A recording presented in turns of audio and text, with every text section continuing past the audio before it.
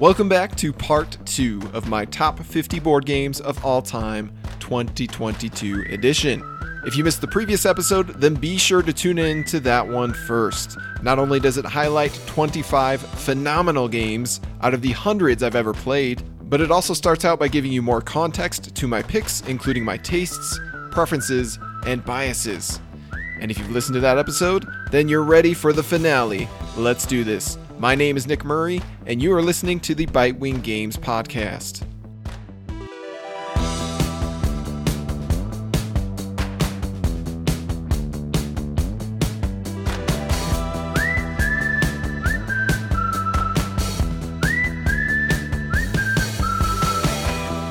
So continuing on right where we left off, my number 25 game of all time is Chinatown.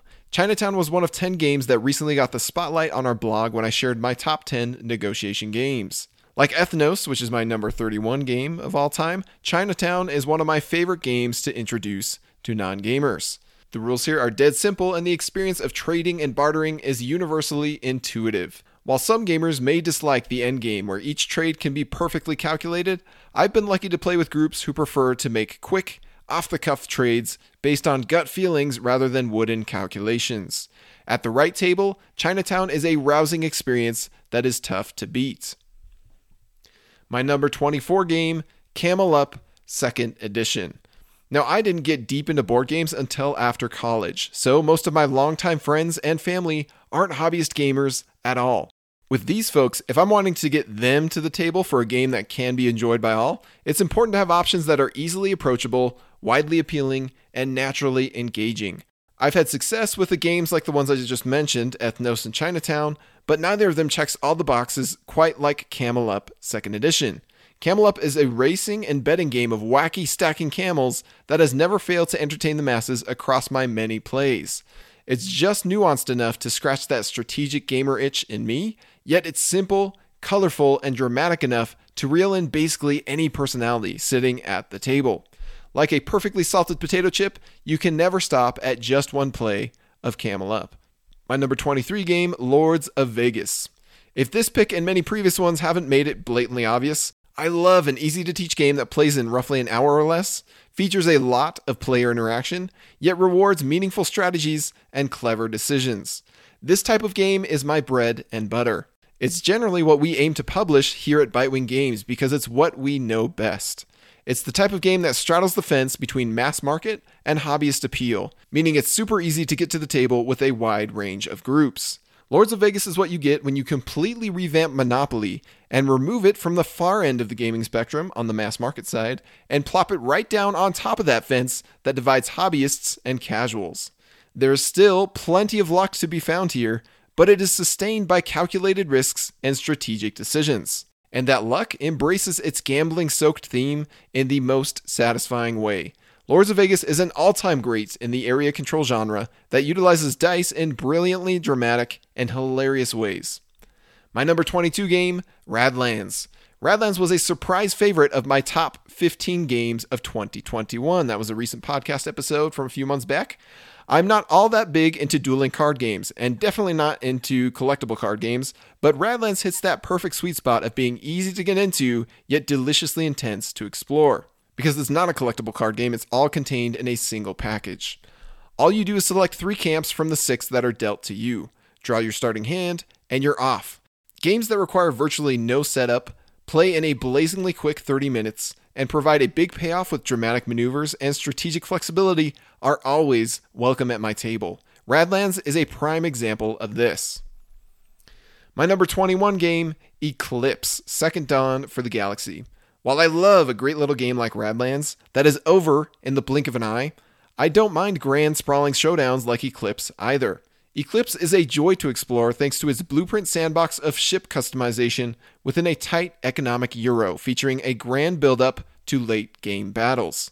The sweeping arc of this game is difficult to replicate, particularly within its relatively quick playing time of 30 minutes per player. It wasn't the most affordable game I've ever acquired, not by a long shot. I actually sold my copy of Scythe, expansions, upgrades, and all, to pay for Eclipse Second Dawn. And it requires a meaty preparation, large playing area, and committed group. But this one is absolutely worth the trouble for me.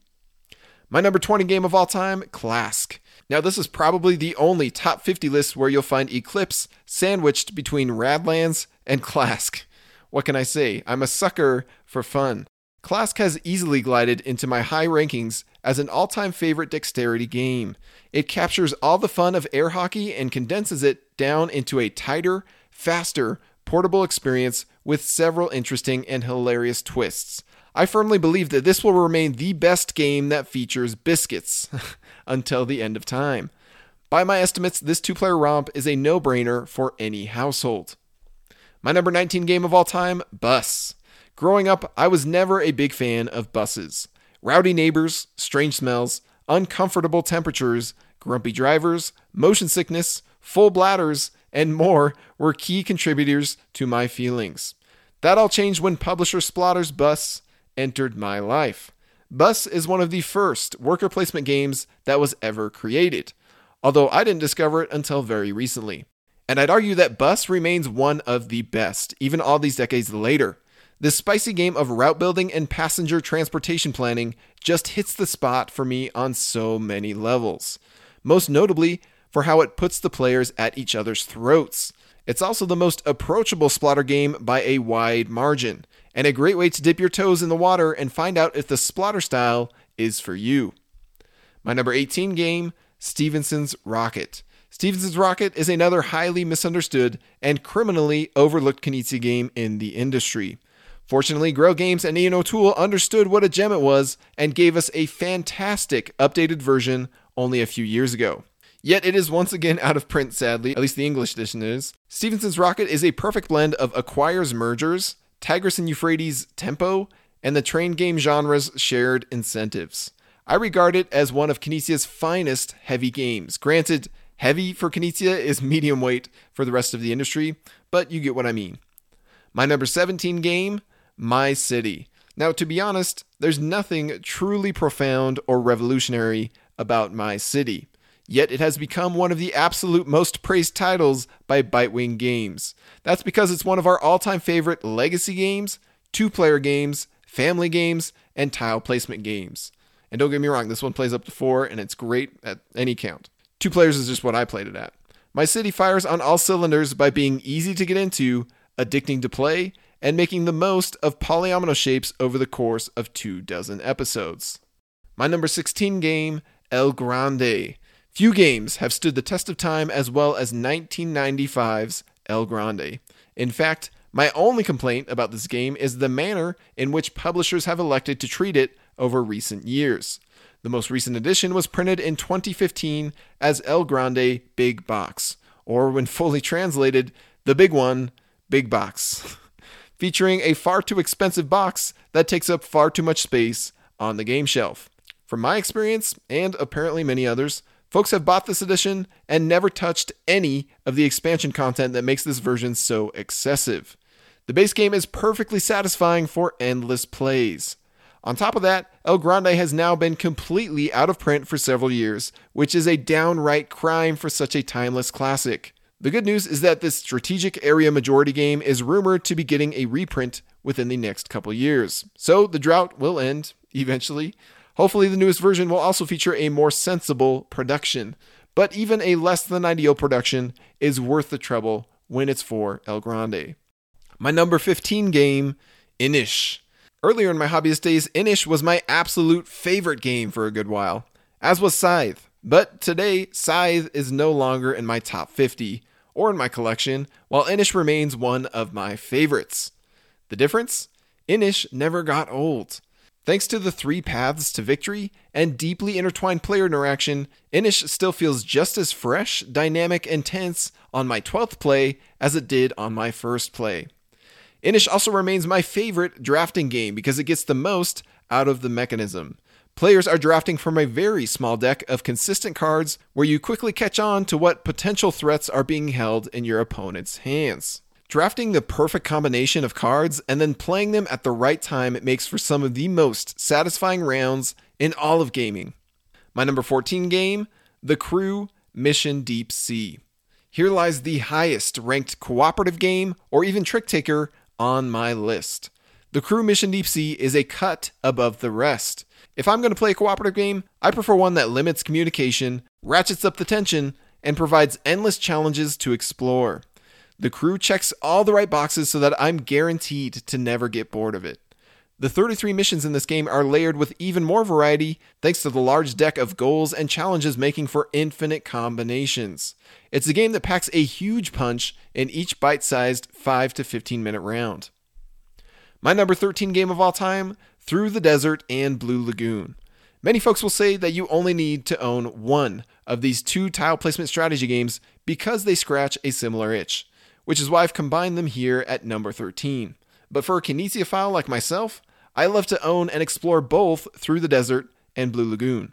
No matter which one you go with, these two games really shine with 3 or more players as you race across the map to claim territory and tokens.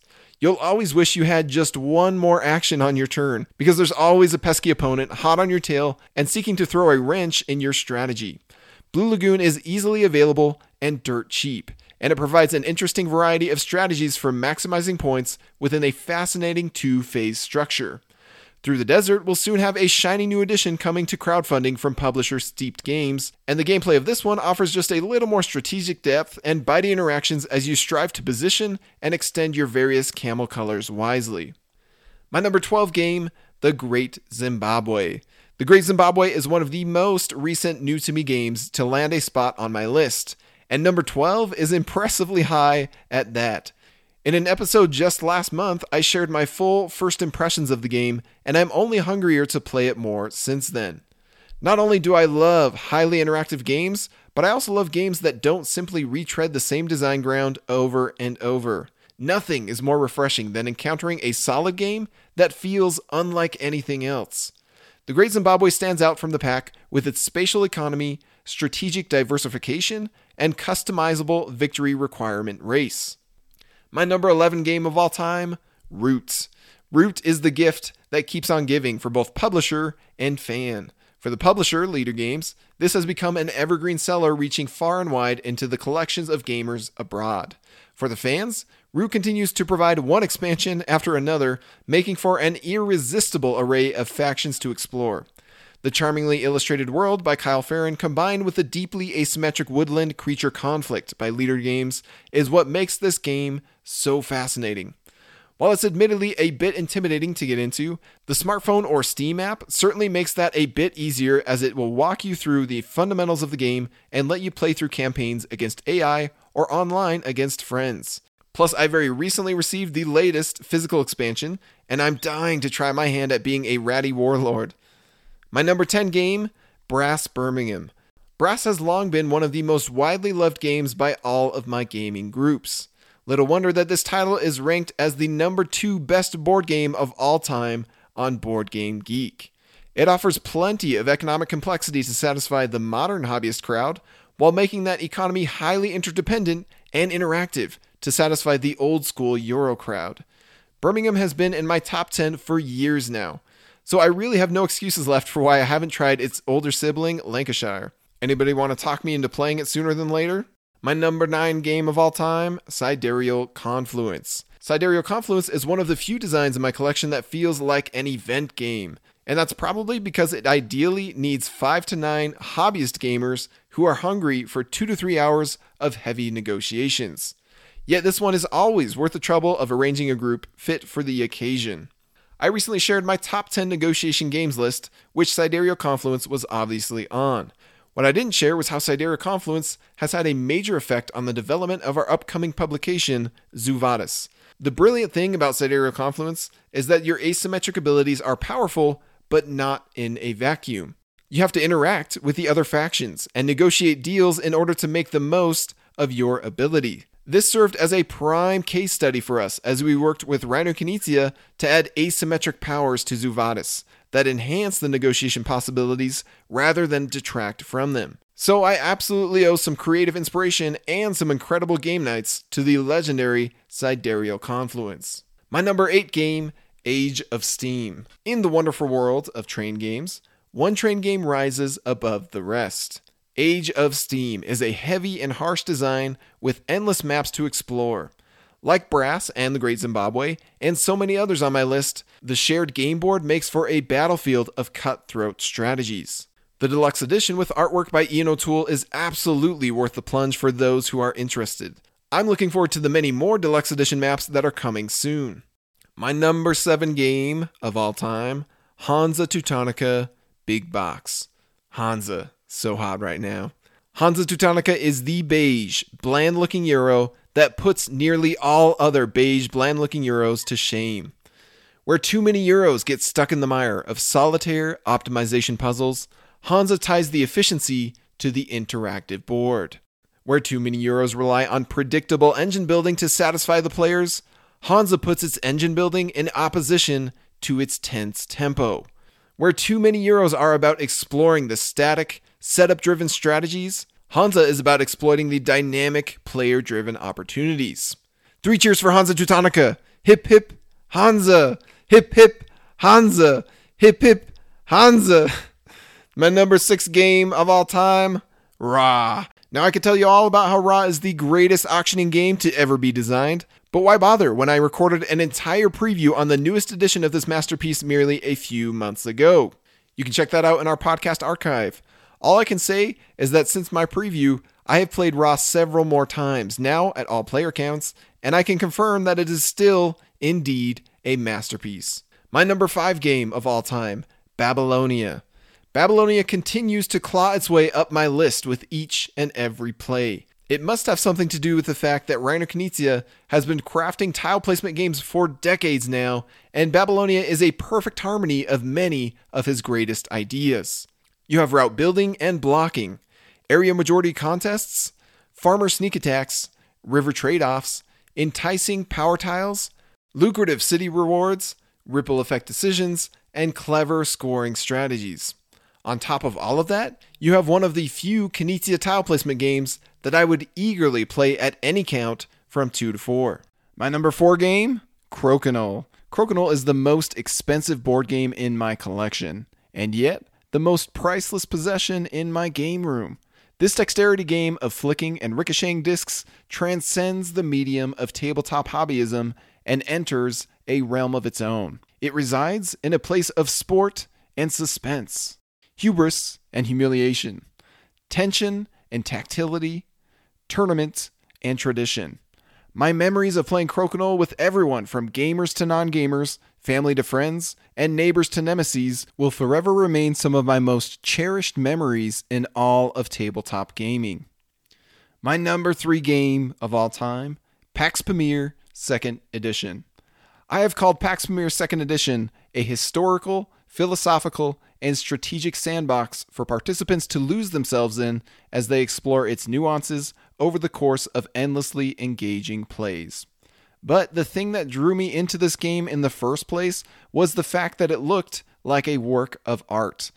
Bright resin blocks represent standing armies or laying roads. A simple cloth map displays a tumultuous 19th century Afghanistan. Spinning player wheels denote fragile loyalties and uneasy alliances. And plain player discs act as controlling tribes or conniving spies. From their very first publication, Whirligig Games have established themselves as one of the best indie publishers in the industry. My number 2 game of all time, Tigris and Euphrates and Yellow and Yangtze. Although they are 20 years apart in age, these sister games stand as 2 of the most brilliant designs in modern history. What other game covers such a wide scope of theme and endless depth of strategy within such a simple rule set? Civilizations rise, clash, and fall within the span of minutes, while a deliciously satisfying feast of dramatic decisions is consumed in roughly an hour.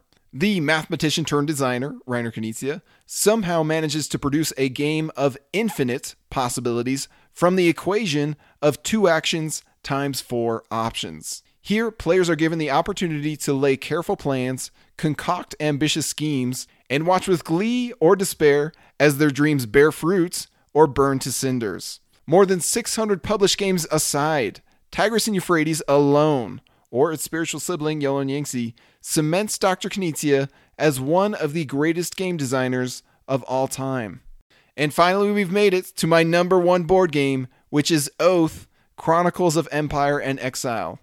In many ways, Oath is on the opposite end of the civilization spectrum from Tigris and Euphrates, where Tigris and Euphrates depicts multiple clashing civilizations across thousands of years from a god's eye view within the span of a single play through 4 simple actions. Oath zooms in on one civilization and follows its detailed history across multiple sessions, which each represent a generation and are driven by a deeply complex web of player actions and card tableaus.